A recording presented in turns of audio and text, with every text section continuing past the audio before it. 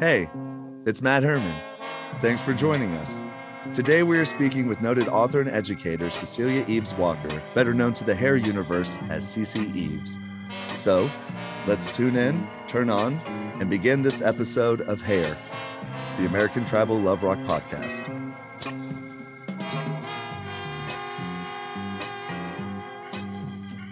Hair podcast, the American Travel Love Rock podcast. With me today is alumni, a hair veteran from the Boston National Tour, New York, and the film, as well as the film soundtrack. Everyone, please welcome CC Eaves to the show. How are you doing, CC? Thank you so much for taking the time. You know, I am so happy to be here with you, Matthew. I am so grateful that you thought to do this. You know, anything that will bring history and the whole point of what hair was to the forefront in this day. It's really great to see it being done. Well, it's very true, because what I've noticed I've worked with Michael Butler for probably about 11 years now, and it's out of any other show, there's such a personal and a sentimental connection to it. And a lot of times with, you know, every production going on and that, you know, this and that and everything happens, it's a lot of times people know the idea of hair, but they don't know the intricacies of it. And a lot of it really was you, the cast. As I said earlier, you were in the Boston and National Tour and the Broadway one and the film and the soundtrack. How did you get involved with hair? Were you a hippie? I was still in high school. I had just come back from a tour in Israel with the Zionist youth group, and I had been a dancer, so I had switched schools.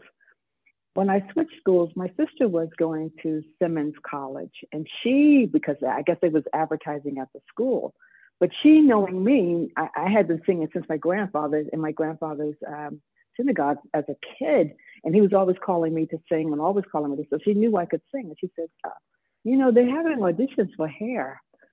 And because she was like a mentor sister, whatever she said, I did. So I said, okay. So I had a group of girls who I sang with, and we went down and we did the audition.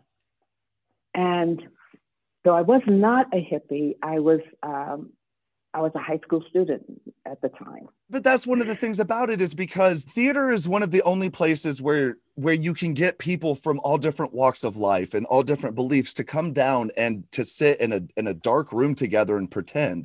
And it's the same with the people on stage. It's such a connection going on.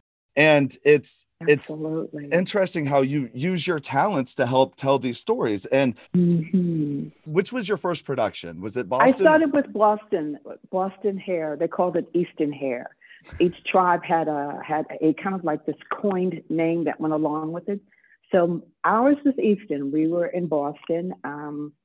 We were mostly traumatized because, you know, Boston was very ultra conservative. And so they even shut us down for a period of time. So no, I began with Boston at the Wilbur Theater. I think it was the Boston production was what sent it to the Supreme Court. I know that there was two Supreme Courts, and it was the flag, and was it the profanity? It was the nude scene. Oh, the nude. Oh. The nude scene. Nobody forgets that. But it was critical to the statement of the time. Again, the emphasis on freedom, was on freedom of speech, you know, and the way that we're speaking in that time was mostly for civil rights, human rights.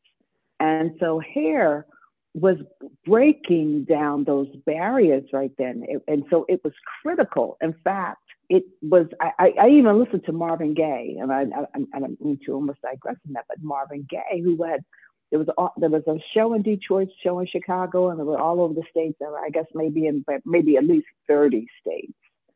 I could be wrong. Michael could tell you more definitely. But listening to the show and visiting to the show, I think is where he got his thing for his big piece. What was that piece that he did that everybody loves? What's Going On? Mm-hmm. That whole album of What's Going On, as you know, he does the hair, he does the length of hair, and Why are we judged? A lot of it came from people who went to see hair frequently, and it expanded. It was mind expanding, and also it was expanding our universal understanding in America at the same time. That's very true. Is that because it was a representation on stage of what people were living in the streets. It wasn't a candy coating. Nowadays, some productions seem a little more nostalgia and that stuff as well, but it really was it was real. It was very real. It was very now. It was the moment. People were actually on the streets passing out flowers and saying love and freedom and peace to all. That was actually going on. Because we do this thing with Buddha, Hare Krishna, Hare Krishna. We're doing all of those things, but they were live and in living color at the moment. So we were a living, breathing entity of what was actually going on, as you say, on the streets. What did you what you were talking about with the color and everything? Because at that time period, I unfortunately was not I was not even a thought during that time. Born yet. Yeah. But they had a lot of it with the thing. Do you remember what your costume was?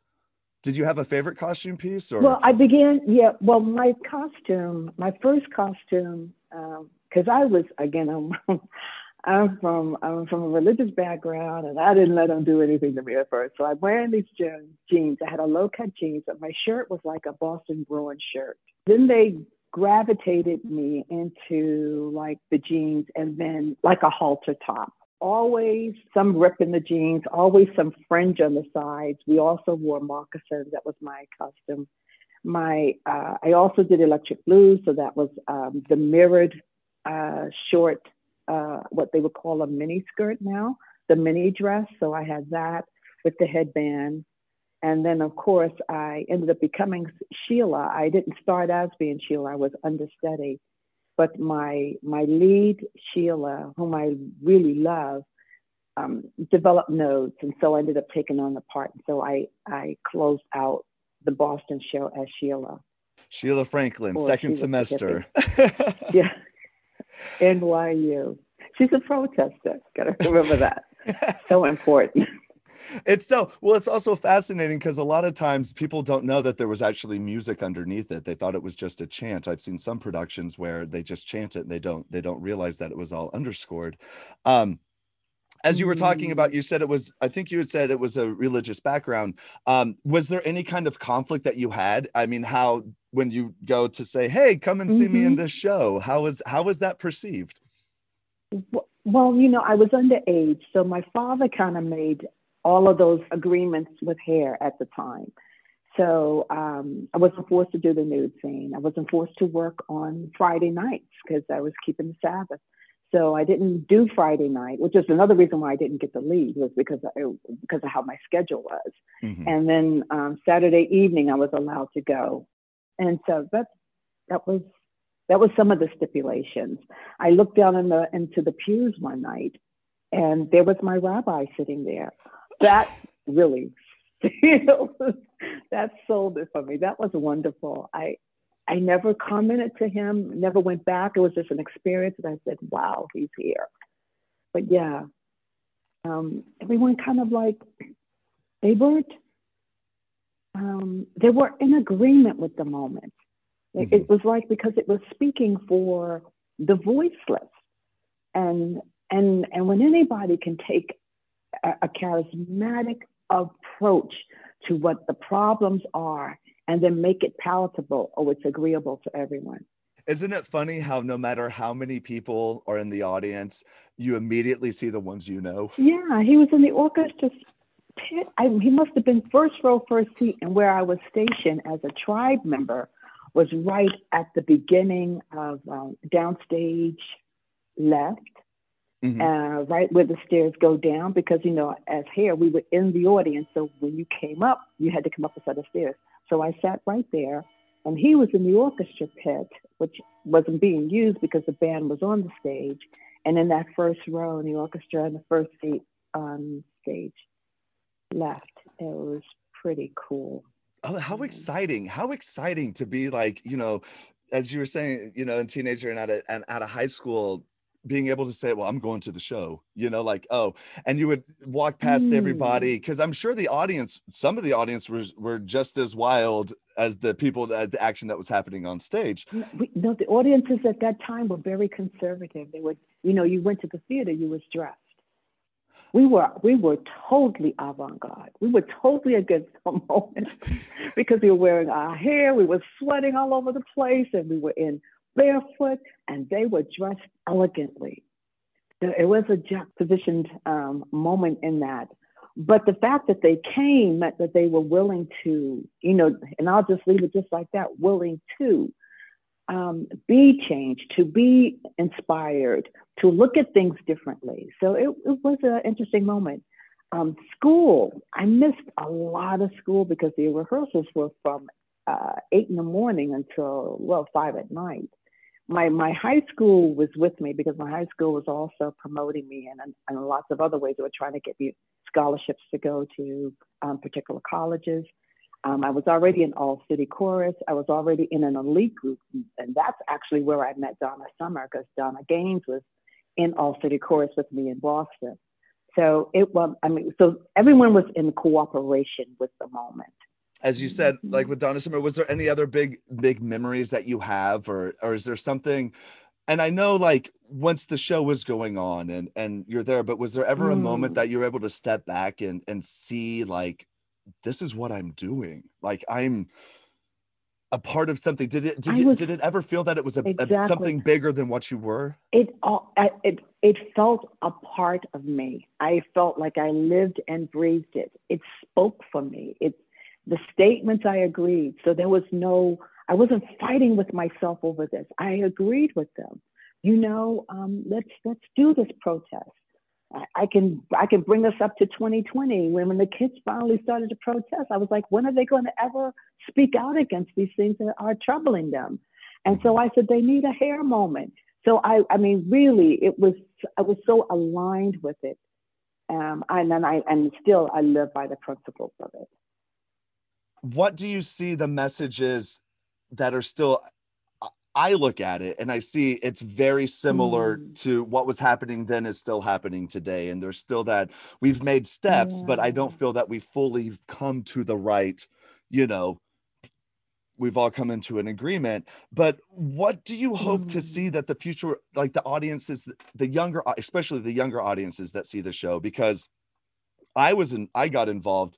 I found out about it when I was in 8th grade, because I was a child actor doing summer stock, and they said, oh, they were talking about hair. And it was this revelation, because it was like, it was something that I'd never seen before.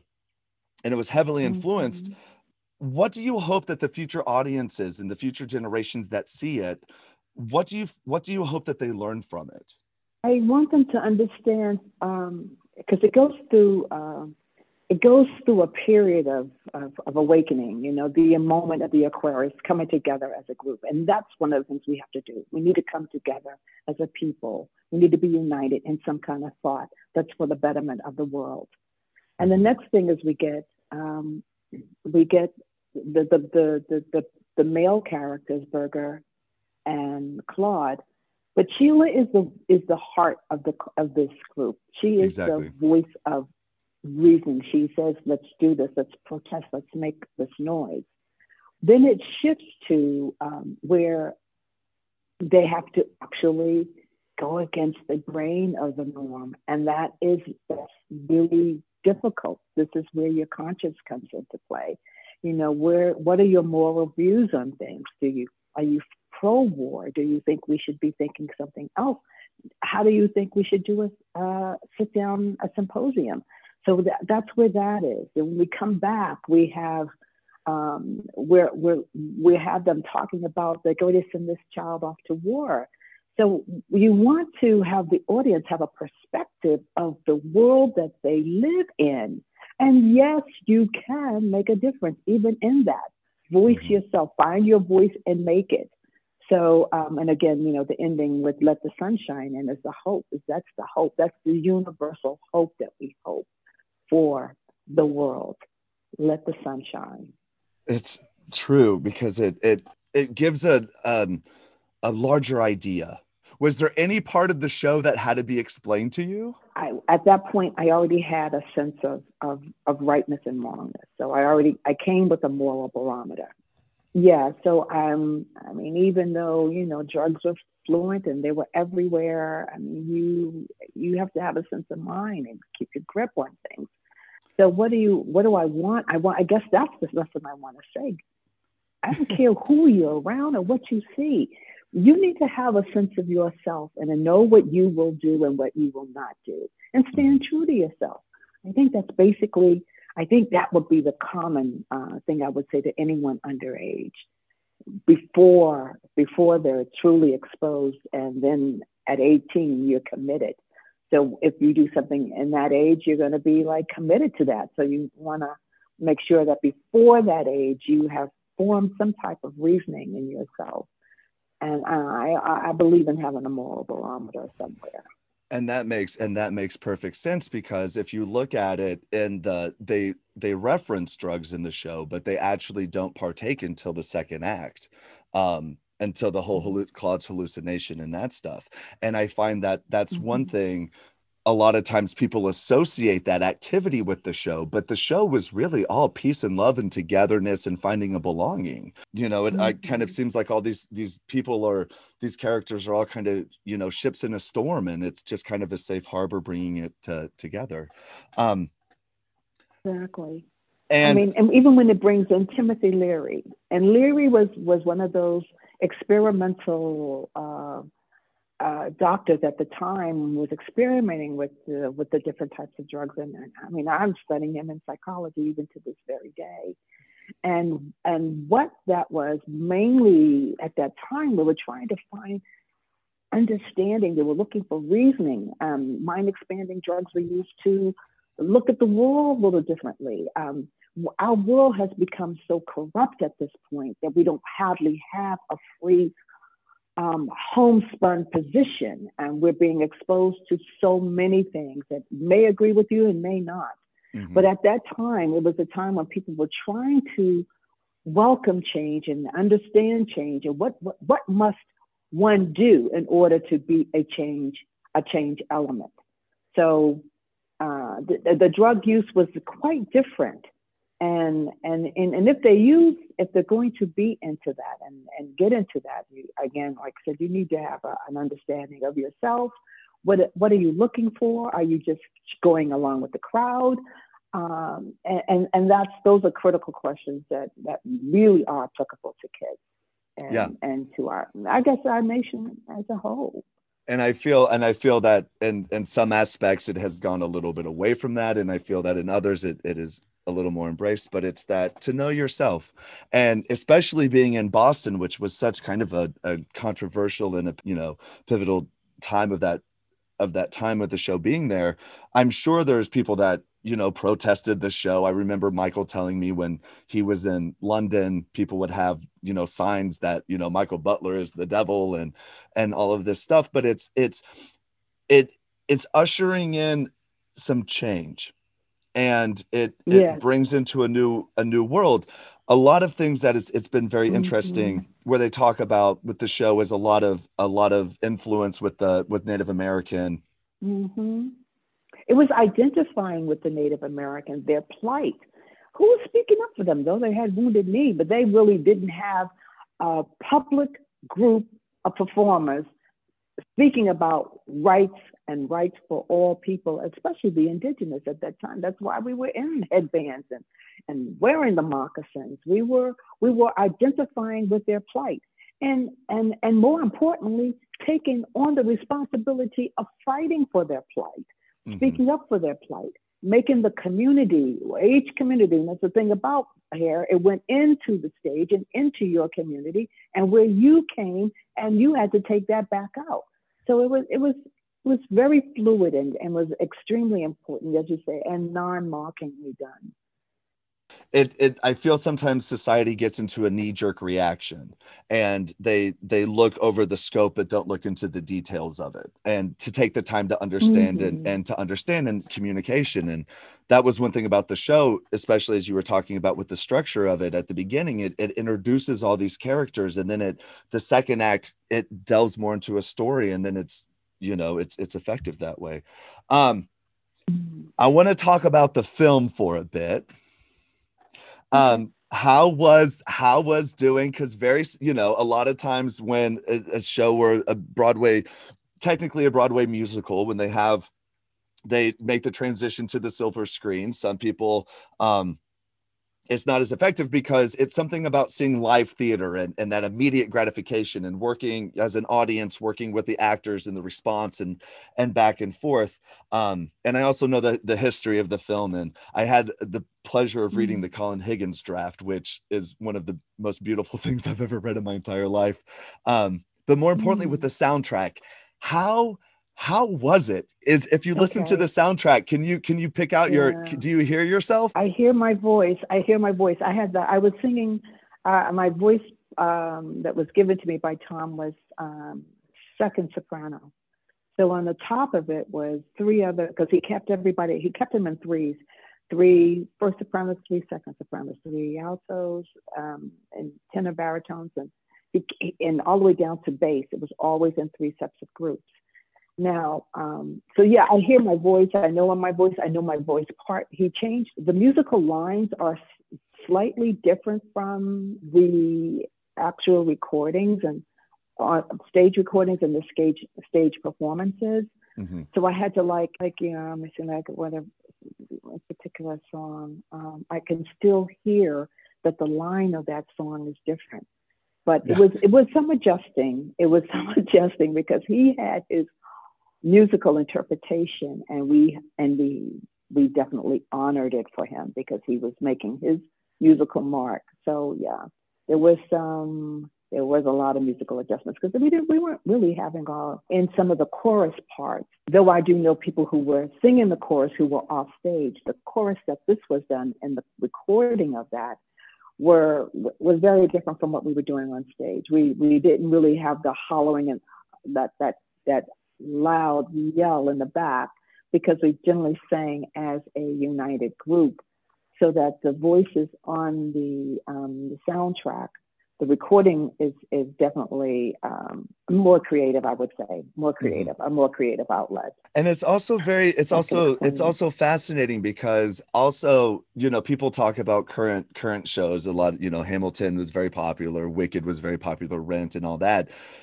And I always bring out the amount of radio covers of Hair, and even the Gap campaign that's out recent, that's currently running now, where it's just let the sunshine in. It's fascinating, and it's such a sense of, I can imagine it's such a sense of pride to, like, the work still needs, there's still work to do, but it's to make that contribution of it. Very true. What happened? Very true. It's very rewarding often. It's often rewarding when you hear the song, like it's still alive. Very good. I know, right?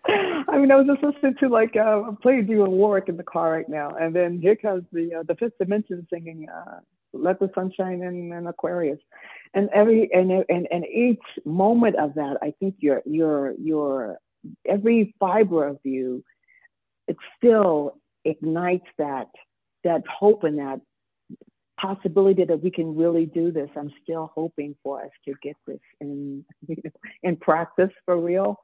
So it does make you commit over and over again every time you hear it.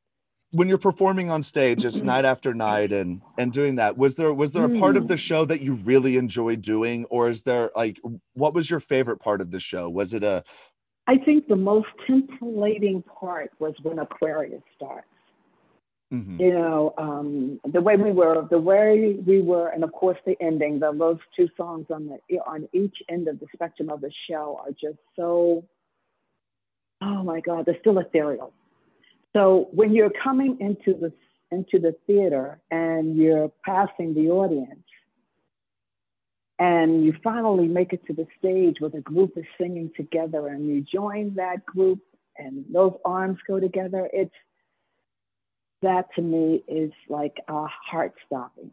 Mm-hmm. The other is the ending after you've gone through everything and all the love you guys have expressed, all the anger that was in with Sheila, with Claude and Berger, and then having to get to where do we go, where do I go, et cetera, et cetera.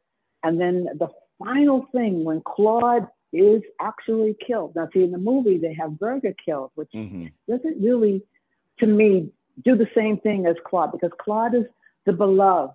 He's again, he's the moral barometer of the show. He is who we are looking up to. All focus is on him. And so when he comes back in that, with his hair cut and that army hat on his head, and we lay him down as a sign that he has passed, Flush Failures becomes the song. That to me resonates so deep. And then of course, the hope again is letting the sun shine in. But that's how I see it.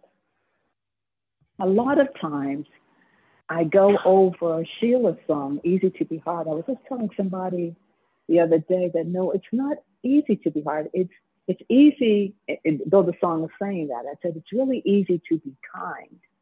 And people will take the hard route versus taking the easy route, just being kind, just showing graciousness, gentlemanship, female kindness. Do those things, and the world will miraculously more into a kinder way. So that's my take on the Easy to Be Hard song.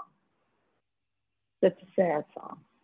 It is. It's actually Michael has told me multiple times that that's his favorite song in the show, because it is. And why do you think it's that weird why do you think people, why do you think people do that? I mean, it's easy.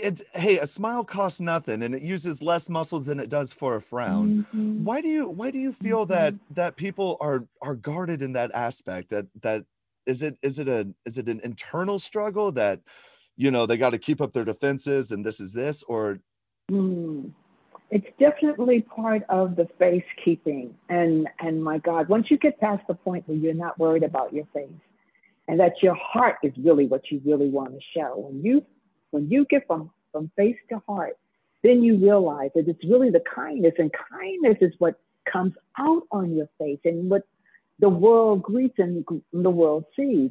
That's your love that you share. So in the aspect of Easy to Be Hard is like she says to Berger, what's your problem? You treat everybody else kind. If there is a reason to feed the poor and hungry, you're in that. What's going on between you and I that you can't show me that kindness, that same kindness? And that's why she tells the song it's easy to be hard, but it really is a misnomer in that it's easier to be kind. You hit the nail on the head right there. You're a very inspirational person. This is kind of off topic, but did he really rip the shirt every night, the satin shirt? Or every night? They had a ton of those shirts. The wardrobe made them every day. I mean, there were tons of them, and every night he ripped it, every single night. Oh. I mean, there were times I cried when my director had to tell me, look, it's to say, you don't want to really cry about this. It's just you want to project outward to the audience and your sadness on it. And Berger every single night ripped that shirt. And some of them had a different take on it. Like someone said, screaming yellow zonkers. Someone would say, how they threw it up in the air and how they slowly ripped it in front of her. I brought you back the skiff, she says, and then he, plays with it all over the stage, and then he, ultimately rips it. It's one of the most heartbreaking moments in the show, I'd say. Where she's like, oh, you dig it delicious, and then he goes and runs, and then it's but it's that realness. And that's one thing about Hair. It was the first time it was with the show. It was showing those. Where now we're taking those for granted. We're taking rude positions or being brusque and being, here we go, a word unkind again to one another. But at that time, that was like that. Oh, it wasn't. You were wearing gloves. Women were wearing gloves and hats and patent leather shoes, and kids were wearing full dress suits, and girls were wearing patent leather shoes with socks at the bottom. It was a different time, a different era, an era that was, I don't know, really untainted by what we see now. So it came right in between that. Mm-hmm. We were coming from out of the 50s and the purity of the 50s and getting into the 60s and to the 70s. The 60s was really about turmoil in America, and everybody was in turmoil. So hair was in that little, it sliced itself right in the middle of that, mm-hmm. and was able to bring out in us, either our hidden fears or hidden thoughts or hidden behaviors, and it exposed it, and so Berger represents that. He represents the breakdown in our niceties, our, eating with a fork. And, he made us be raw, made us look at life more raw. Mm-hmm. And I guess we have to be mindful of that. So you really don't want to take that to such an extreme limit, but that's where we are now. But that's one good thing about, especially like with theater and whatnot, it gives people a chance to live vicariously through one another and to see the characters and experience it without having to have the emotional, mm-hmm. personal hardship, because you can always draw the relations. And, I see you were upset because of this. I was upset at a time. I could see how it just brings people together in such a wonderful, it's a way, and it's warts and all, you know what I mean? And that's the one thing that I think is so, at the end of the first act, when everybody is with the nude scene, and it brings it in, and mm-hmm. it becomes, there was a little relief at the second act. The second act is a little like you can exhale at this point. Mm-hmm. And so the reality of this part becomes what, when you look at the war, you look at religion, because you have the monks, you have the nuns, you have, it has there's the series of that scene where they're using the flicker light, mm-hmm. where we're looking at things really like, a flash in a flash. And then you're having your mind expanding experience, and that whole scene there. What a piece of work is man, mm-hmm. and being able to, again, it's really about challenging. It was challenging us where we were, where are we going? So that was highly significant. And that's one of the other beautiful songs in there.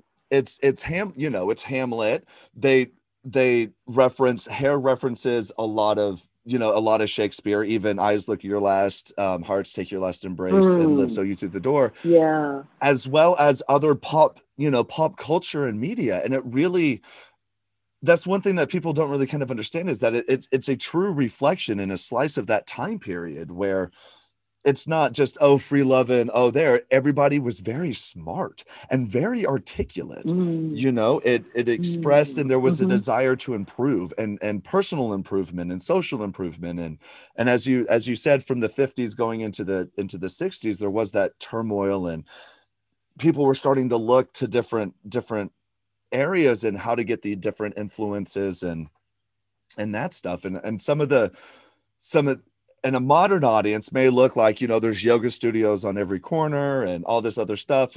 But it really was an introduction to that kind of, lifestyle and love, Yeah. So after you left, what happened after you left the show? I went to school. I was negligent. I was supposed to go to school, go to college. My family was very college oriented. Mm-hmm. I wanted to go to Emerson. I couldn't get in Emerson. I was applying late, so I ended up going to Boston University. I went to BU for a while. I was studying religion, of course. And then I got into modeling. I was, doing, other things like that. I tried to keep close to the arts, but life was moving me in another vein. Mm-hmm. So I was going back and forth to California from Massachusetts. I then studying accounting, went from accounting into computer science. and then went from computer science into finally into education. And each part of that, I think what I kept was a running theme of the principles of the show, so that whatever my choice was, however I was impacting my world or the world, I wanted it to be a significant focus on, we can change this, or we can do something better, we can become better. So even now I'm in a doctorate program for human and organizational psychology, because I still believe in the principles of hair. I really do. Is there anything you're currently working on, or is there any organizations that you're involved with? I know that a lot of people have gone in to do outreach and that stuff as well. Is there any organizations that you're involved that you would like to plug, or? Well, my latest book is on charter school, and is it possible to have a faith-based charter school focus? And really, that the title is not really the meat of what the book is, but the book is really about diversity and inclusion, and how do we get everyone involved in the educational process? How do we make room for every child in education? And so that's my big plug, and it's called, I better get the title and look at it for real. I'll make sure to include the link in the show notes and everything.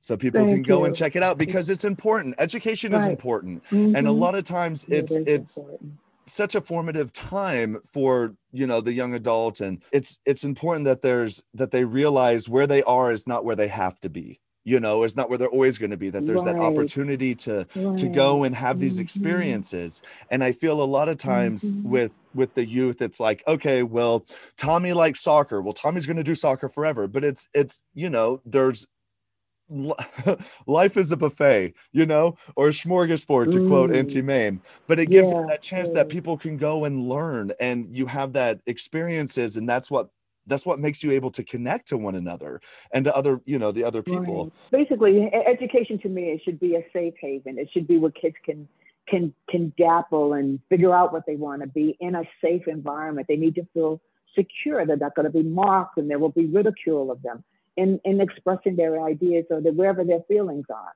So that's where I say is it's possible.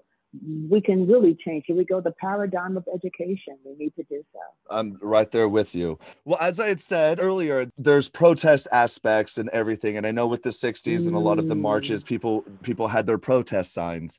And because it's a chance, because you can scream it to the mountaintops, but then you can also stand behind your words. And I think words are very important. If you were to have, Cece, a protest sign, and it doesn't have to be in a protest or just an affirmation, or if you had a sign, what would your sign say? We as a people can get to the other side. That's fantastic. And, I think someday we will. It's taken, sometimes we have big steps and sometimes we have small steps, but as long as we're striving forward, with the best intentions, we'll get there. Cece Eves, thank you so much for taking the time and speaking with us today. It's an absolute delight. Thank you so much. Thank you. Yeah, no. A lot of blessings. I'll wait, again, seeds and flowers, peace to you. I'll wait to hear from you, Matt. Please take care of yourself. Thank you. Promise me that. And you're welcome. I'll listen out for you.